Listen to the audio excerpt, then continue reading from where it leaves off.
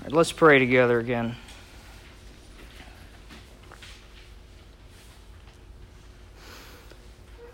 Father, if what we just read is true, and that people will rise to either eternal and everlasting life or to everlasting shame and contempt, then what it is we gather to think about and look at tonight matters forever. So we pray that if that is indeed the case, that you will help us to give our attention to these things that will matter for longer than anything else, and that we would shape our lives by them. So we pray that you'll help us to do this. In Jesus' name, amen. We are going to be in Acts once again tonight, the book of Acts. So go ahead and turn with me to Acts chapter 24. This is where we left off a couple of weeks ago. We have just 2 more lessons in Acts. So tonight, and then we'll finish up in a couple of weeks. So you might be wondering, well, what does that mean for next week? Well, let me tell you. Next week, we have one more senior who is going to present for us. And by process of elimination, you probably could figure out that it is the one, the only, the man, the myth, the legend, Mr. Ryan C. Merritt. Wow, you didn't get that intro. So I know you'd rather just have me sit down and hear from him tonight, but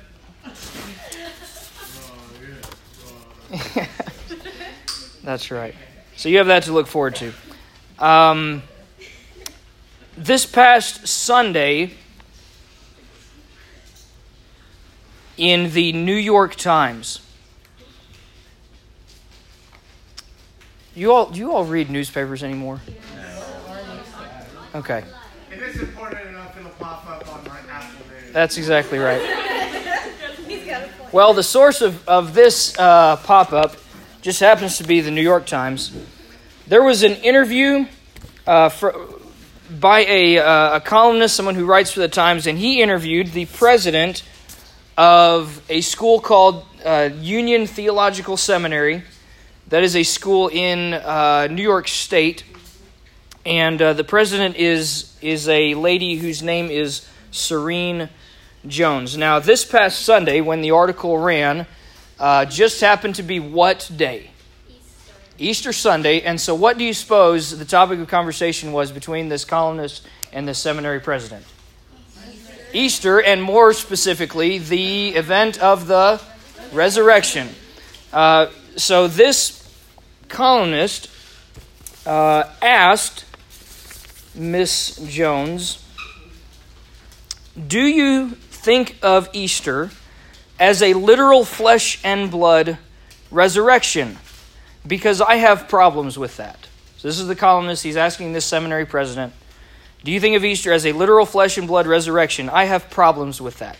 And here is her response. She says, when you look at the Gospels, the stories are all over the place. There's no resurrection story in Mark, just an empty tomb. Then she says, then she says, those who claim to know whether or not it happened are kidding themselves. But that empty tomb symbolizes that the ultimate love in our lives cannot be crucified and killed. All right, so that's how this gal interprets apparently like the main event in the history of the world, at least according to Christians. So then, let me see if I can find it here. Then the columnist asks this. He says, but without a physical resurrection, isn't there a risk that we're just left with the crucifixion? So here's how she answered that. She says, crucifixion is not something that God is orchestrating from upstairs. The pervasive idea of an abusive God-Father who sends his own kid to the cross so God could forgive people is nuts. For me, the cross is an enactment of our human hatred, but what happens on Easter is the triumph of love in the midst of suffering. Isn't that reason for hope? So, in her answers, if you even want to call them answers, basically she says that Good Friday is about hatred. Good Friday is a symbol of human hatred, and Easter is a symbol that love overcomes hatred. Because if God sends his son to the cross, that can't be love, is what she says. And so she says, that's just not the kind of God that she's all about. When, if you have paid attention in Acts chapter 2, Peter makes very clear that sending his son to the cross is exactly what God did, and exactly what God had foreordained and planned to do from the very beginning of time. And so I point this out to you, I bring this to your attention to show you, to point out to you that there are people in the world who would call themselves Christians. In fact, if you go on and read the article basically concludes, the guy says something like, what about me? I have a problem with the resurrection. I have a problem with the virgin birth. Do you think I could be a Christian? Do you think I'm a Christian? And her answer is, well, something like, I have problems with those things. I have problems with those things too, and I'm a Christian minister. And you sound so we sound a lot alike. So, I'm pointing out to you that there are people who would call themselves Christians, who would say basically that the resurrection is a hoax and that it never happened, that Jesus didn't rise from the dead, and that people just don't rise from the dead. And based on what we've seen so far in Acts, and based on really what the entire Bible, and especially New Testament, says, do you think that you would have much of a religion of Christianity if Jesus didn't actually come back from the dead? I would say not. So like what Grant read for us, that was strategic, what he read for us at the beginning, if Christ has not been raised, let me back up. If there's no resurrection from the dead, then Christ has not been raised. If Christ has not been raised, then we're still in our sins. We're the most pitiful group of people on the face of the planet. But then Paul makes it very clear, but Christ is risen from the dead. Christ did rise from the grave. Now, tonight, that is all tied in, I think, pretty closely, not just with the time of year that we're in, having just celebrated Easter, but actually with our passage tonight. So it was convenient that if she was going to say dumb things, she at least did it while we're studying a relevant passage so that we could use it as an illustration. And, again, I probably am sounding harsh. I want, for all of us here, it's normal to have questions. So if you're doubting things about Jesus, I don't mean to just come down hard on you. I mean answer those questions legitimately based on what God and history tells us, not just on what you feel like should be right. So that's why we're actually going to look at a text like this tonight. So here we are, Acts 24. We saw last week that Paul was put on trial because of what he preached. Now, what did Paul primarily preach? Who did he preach about? Jesus. What did he say that Jesus had done? Died on the cross and risen from the dead. So he's preaching the resurrection, and he's on trial for it. He's having to stand before religious leaders mainly in Jerusalem. But then the last thing we saw was that he was taken to another city. He was taken to Caesarea. And now he's going to be on trial in Caesarea.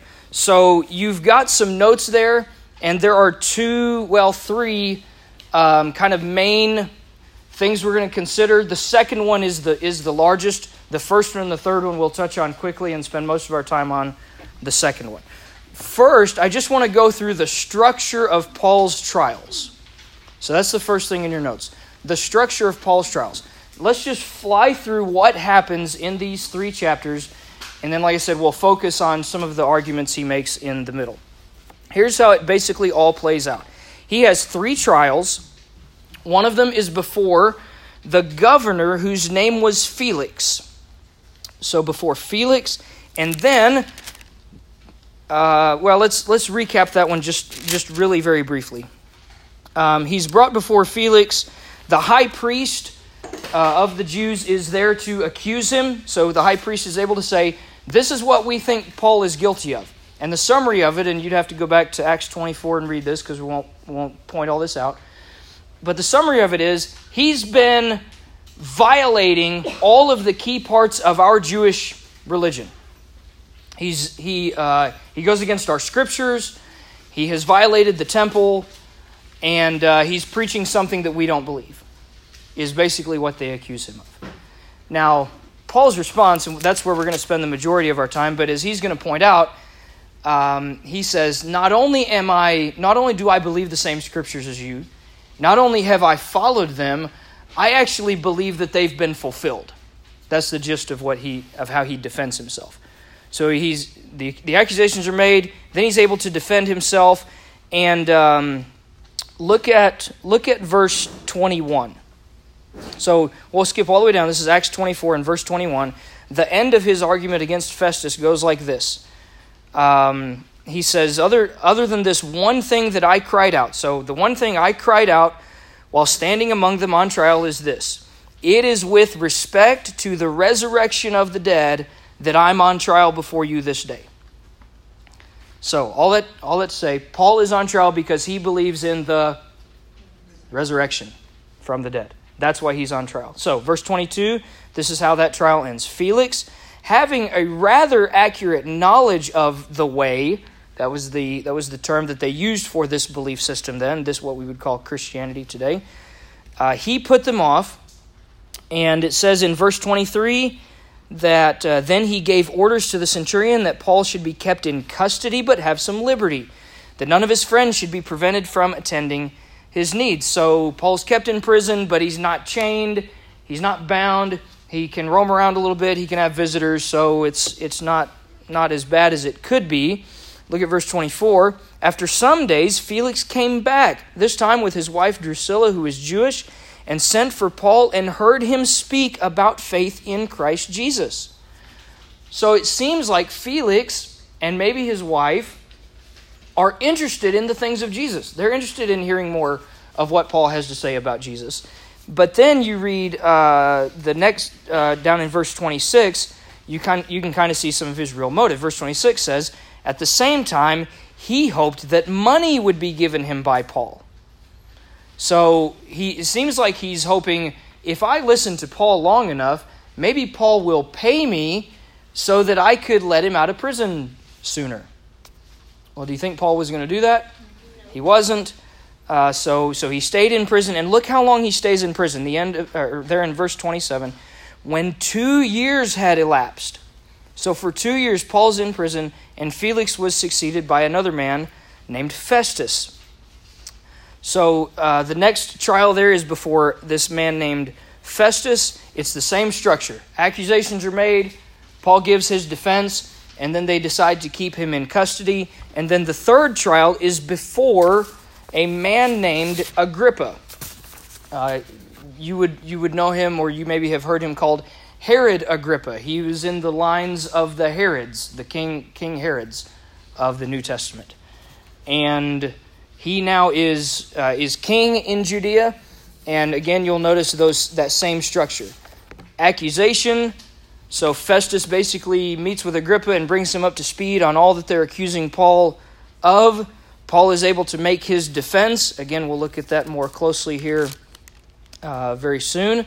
That's at the beginning of chapter 26. So now turn to the very end of chapter 26. And look at the verdict. Again, we'll look at the argument here shortly, but look at the verdict that's given at the end. So Agrippa has heard Paul's defense, and here's what happens. Verse 30, so Acts 26:30. Then the king rose, and the governor, and Bernice, and those who were sitting with them. So this whole council of rulers that Paul's before. Verse 31, and when they had withdrawn, they said to one another, this man is doing nothing to deserve death or imprisonment.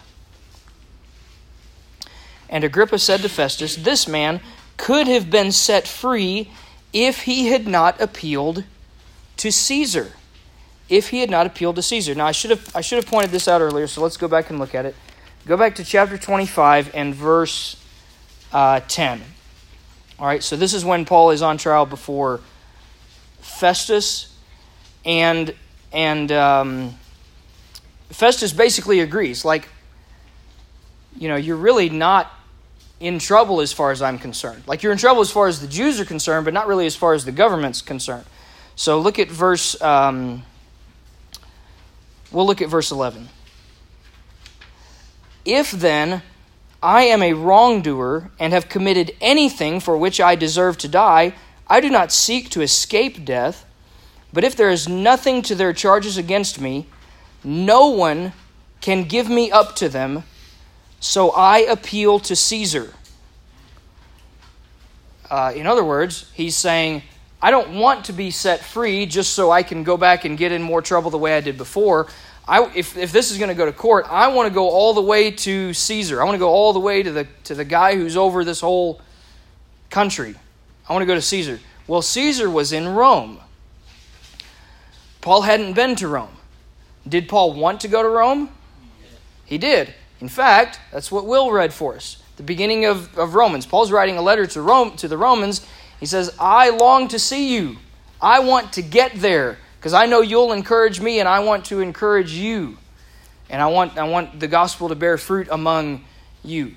Well, Paul wants to go to Rome. He's not going to be able to go freely because the Jews won't let him, but he knows he can go as a prisoner. And he'd rather go to Rome as a prisoner than not go to Rome and be a free man. That's pretty high commitment, right? So that's the structure. That's the 3 chapters as quickly as I can summarize them. Now, we're going to go back, and this second part, like I said, will be where we'll spend most of our time. I want to show you how it is that Paul argues his case. How does he defend himself? And there's a thread here that is consistent in all of them, and it does have to do with what we've emphasized already, and that is this idea of a resurrection from the dead. So, let's go back and look at how he defends himself. Go to chapter 24 and verse 14. So, Acts 24:14. And this is him before Felix. So this is his first trial. He says, "This I confess to you, that according to the way which they call a sect, I worship the God of our fathers," so the God of all the Jews, "believing everything laid down by the law and written in the prophets." So all the Old Testament. Verse 15, "having a hope in God, which these men themselves accept, that there will be a resurrection, both of the just and the unjust." All right, here's what I take from that. Write this in your notes. What is central to Paul's arguments? Here's essentially what he says.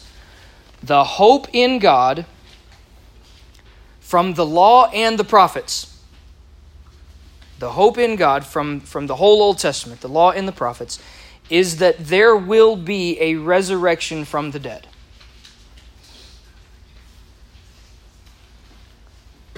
So, did you notice those words there? Verse 14, believing everything laid down by the law and written in the prophets. And verse 15, having a hope in God that there will be a resurrection of both the just and the unjust. So, again, think about how it's the Jews who are accusing Paul and saying, "You're not in line with us." And Paul turns it around on them and says, "I am in line with everything you claim to believe, just I actually believe it." That's really what he was saying. Now, where in the Old Testament do you have any idea that there might be a resurrection of the just and the unjust? Could you think of one place? What do you say? In the book at the end, Revelation. Okay, yeah. Revelation in the New Testament. What about the Old Testament? Anywhere in the Old Testament? Maybe Jonathan could go back to what we all read together. All right. What does Daniel say? Many of those who sleep in the dust of the earth, who sleeps in the dust of the earth? People who've died, shall awake. What happens when dead people wake up? What do we call that? A resurrection.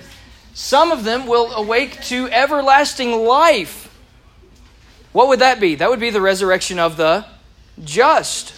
Those who are righteous to everlasting life. But some to shame and everlasting contempt. That would be the resurrection of the unjust.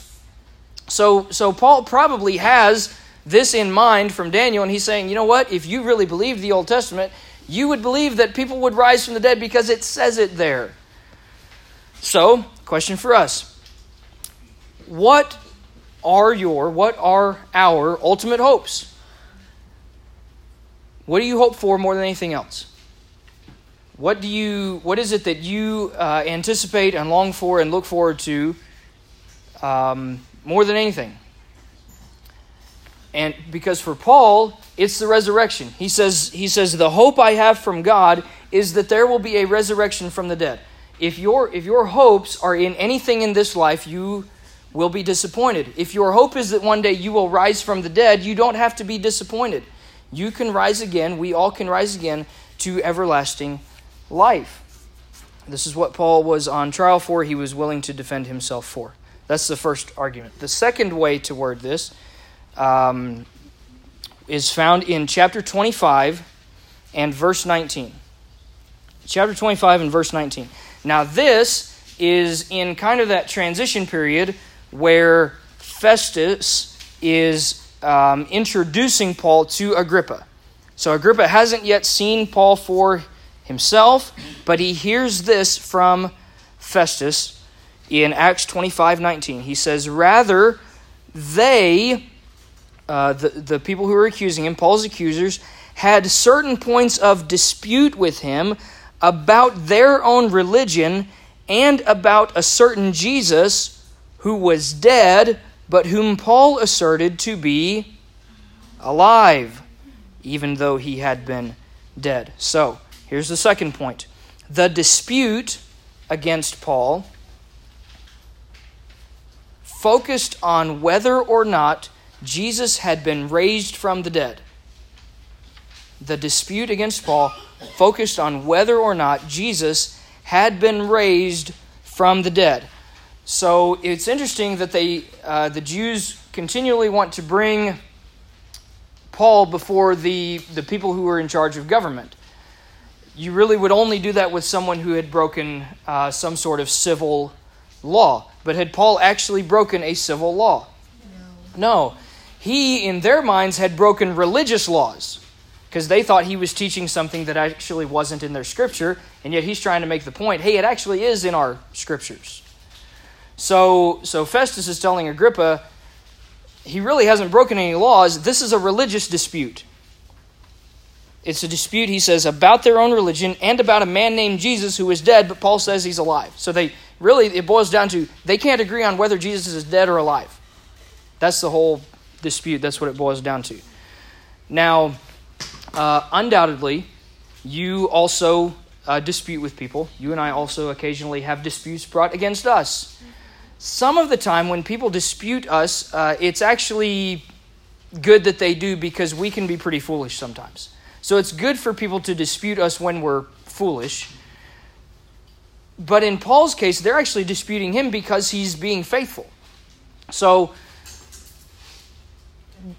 it would be unwise for us to want to be the kinds of Christians who are always making enemies because we are, smug and arrogant and we think we're right and we don't recognize our own where we go wrong. But it's okay to be the kinds of Christians who are opposed when we are genuinely right, and yet we have seminary presidents in the New York Times who are telling us that to believe that God would send his son to the cross is nuts. Well, you know what? That's fine if she thinks I'm nuts. If she would dispute me on that, I'm okay with that. I don't want to be disputed because I'm, again, arrogant or or dismissive, right? So you see the difference? Paul's being disputed because he's faithful. So if you're going to be disputed, let it be because we are faithful and not because we are foolish. Number 3, we'll find this one in chapter 26, and we'll start in verse 6. So here he is, able finally to get a chance before King Agrippa. And he says this, Acts 26:6. He says, "Now I stand here on trial," here's why, "because of my hope in the promise made by God to our fathers."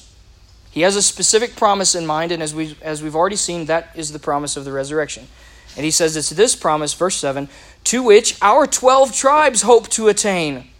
All the tribes, so all the Jews hope to attain, "as they earnestly worship night and day.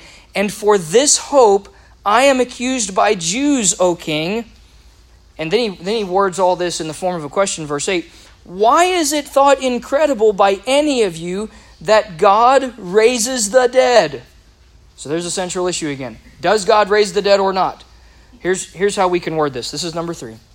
The promise made by God to his people depends on the resurrection.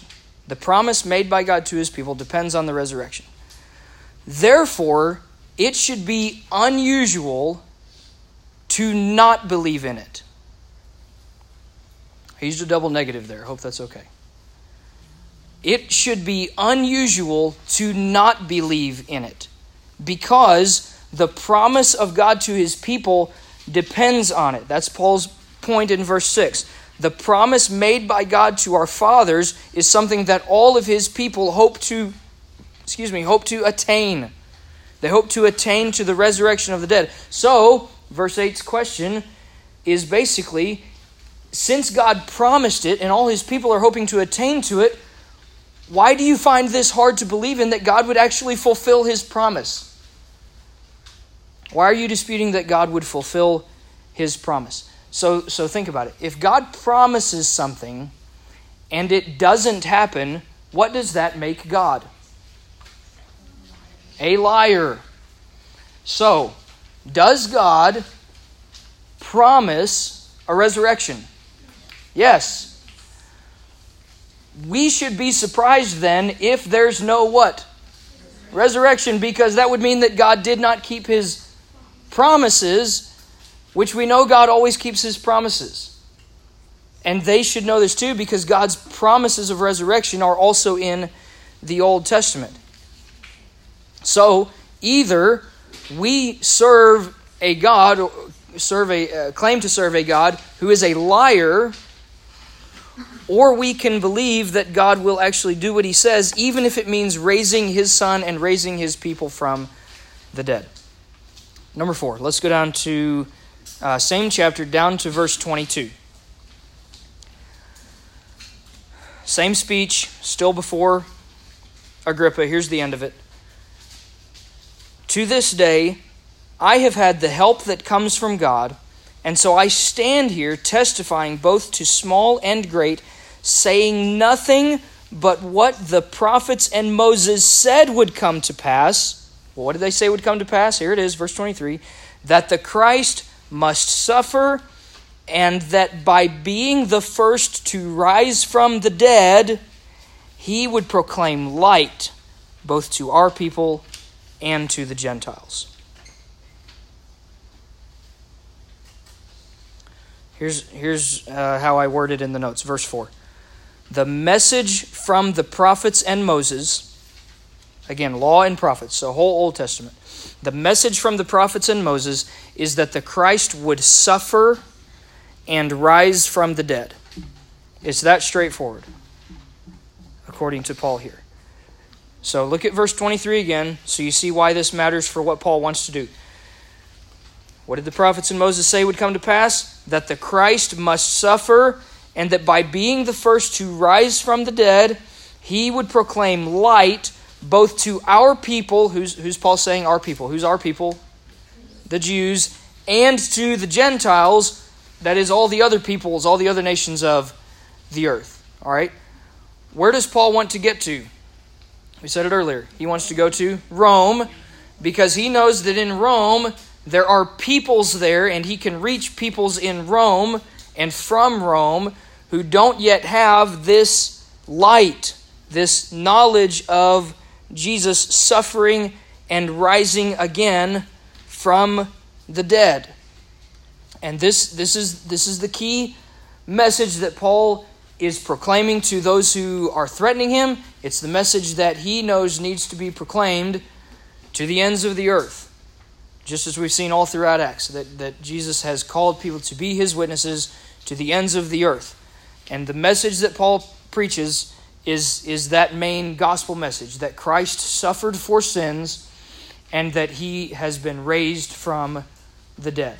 If you don't have Jesus suffering and dying for sins and then rising from the dead, you don't have Christianity.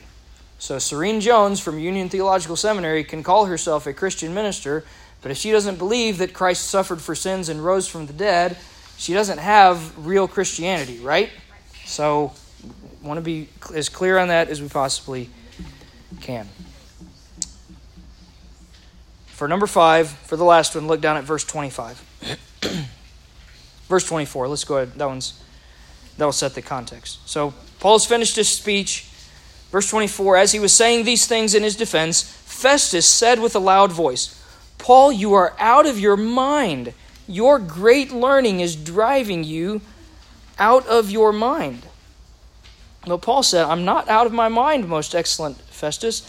I am speaking true and rational words. For the king knows about these things, and to him I speak boldly. For I am persuaded that none of these things has escaped his notice, for this has not been done in a corner. In other words, all people everywhere know that this is something that we proclaim.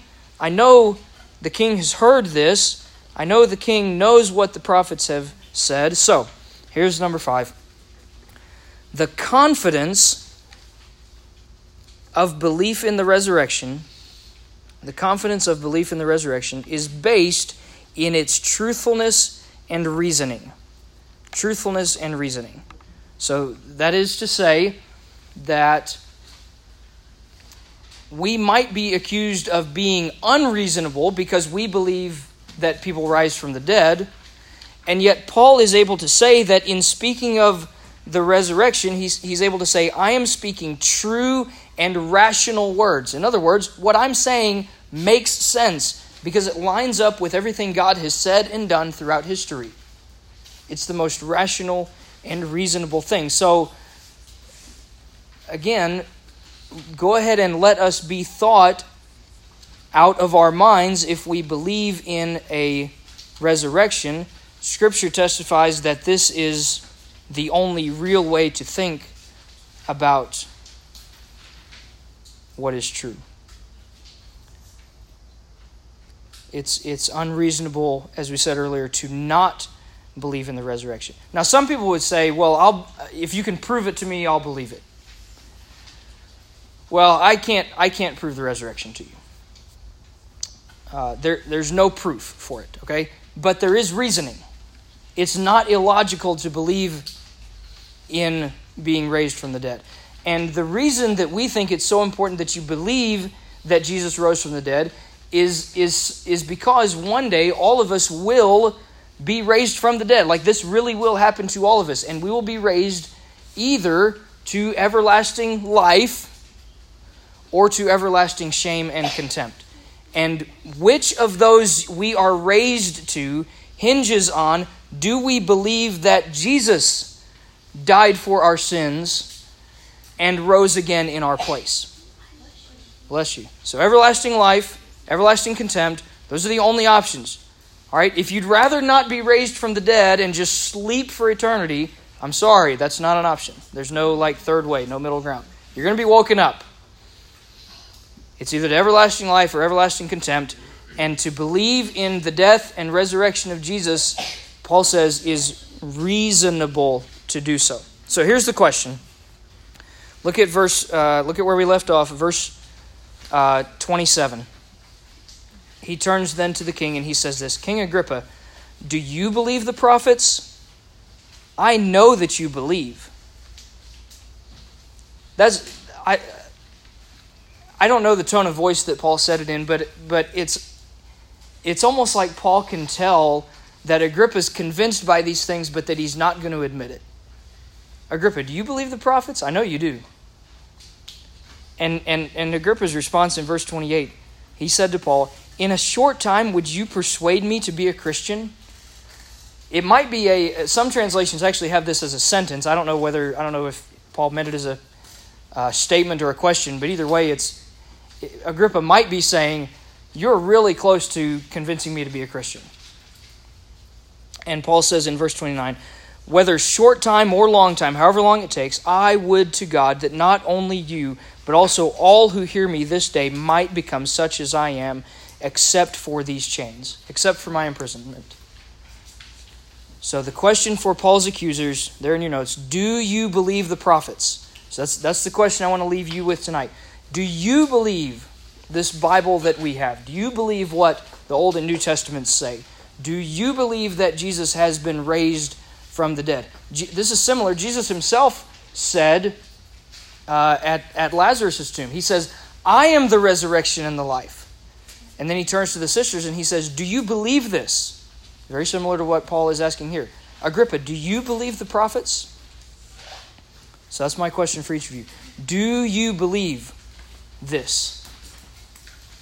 If you don't, if you're unsure, we'd love to talk to you. We'd love to have this belief settled so that you can know for sure that you will awake to everlasting life and not everlasting shame and contempt. Let's pray.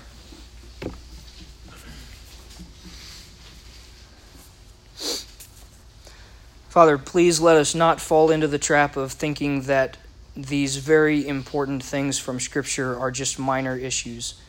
These really are extremely important because they are eternal issues. So while others may try to convince us that the resurrection is no big deal, or that it's not important to believe in it, or that we can just sort of pick and choose what we want from Scripture, Lord, let us be convinced by what we see very clearly from your word, that you have for all of eternity intended to rescue people from their sins by sending your Son to suffer and die in our place, and then to rise from the dead so that all of us can also rise from the dead and have everlasting life in you. I pray you'll solidify that for us.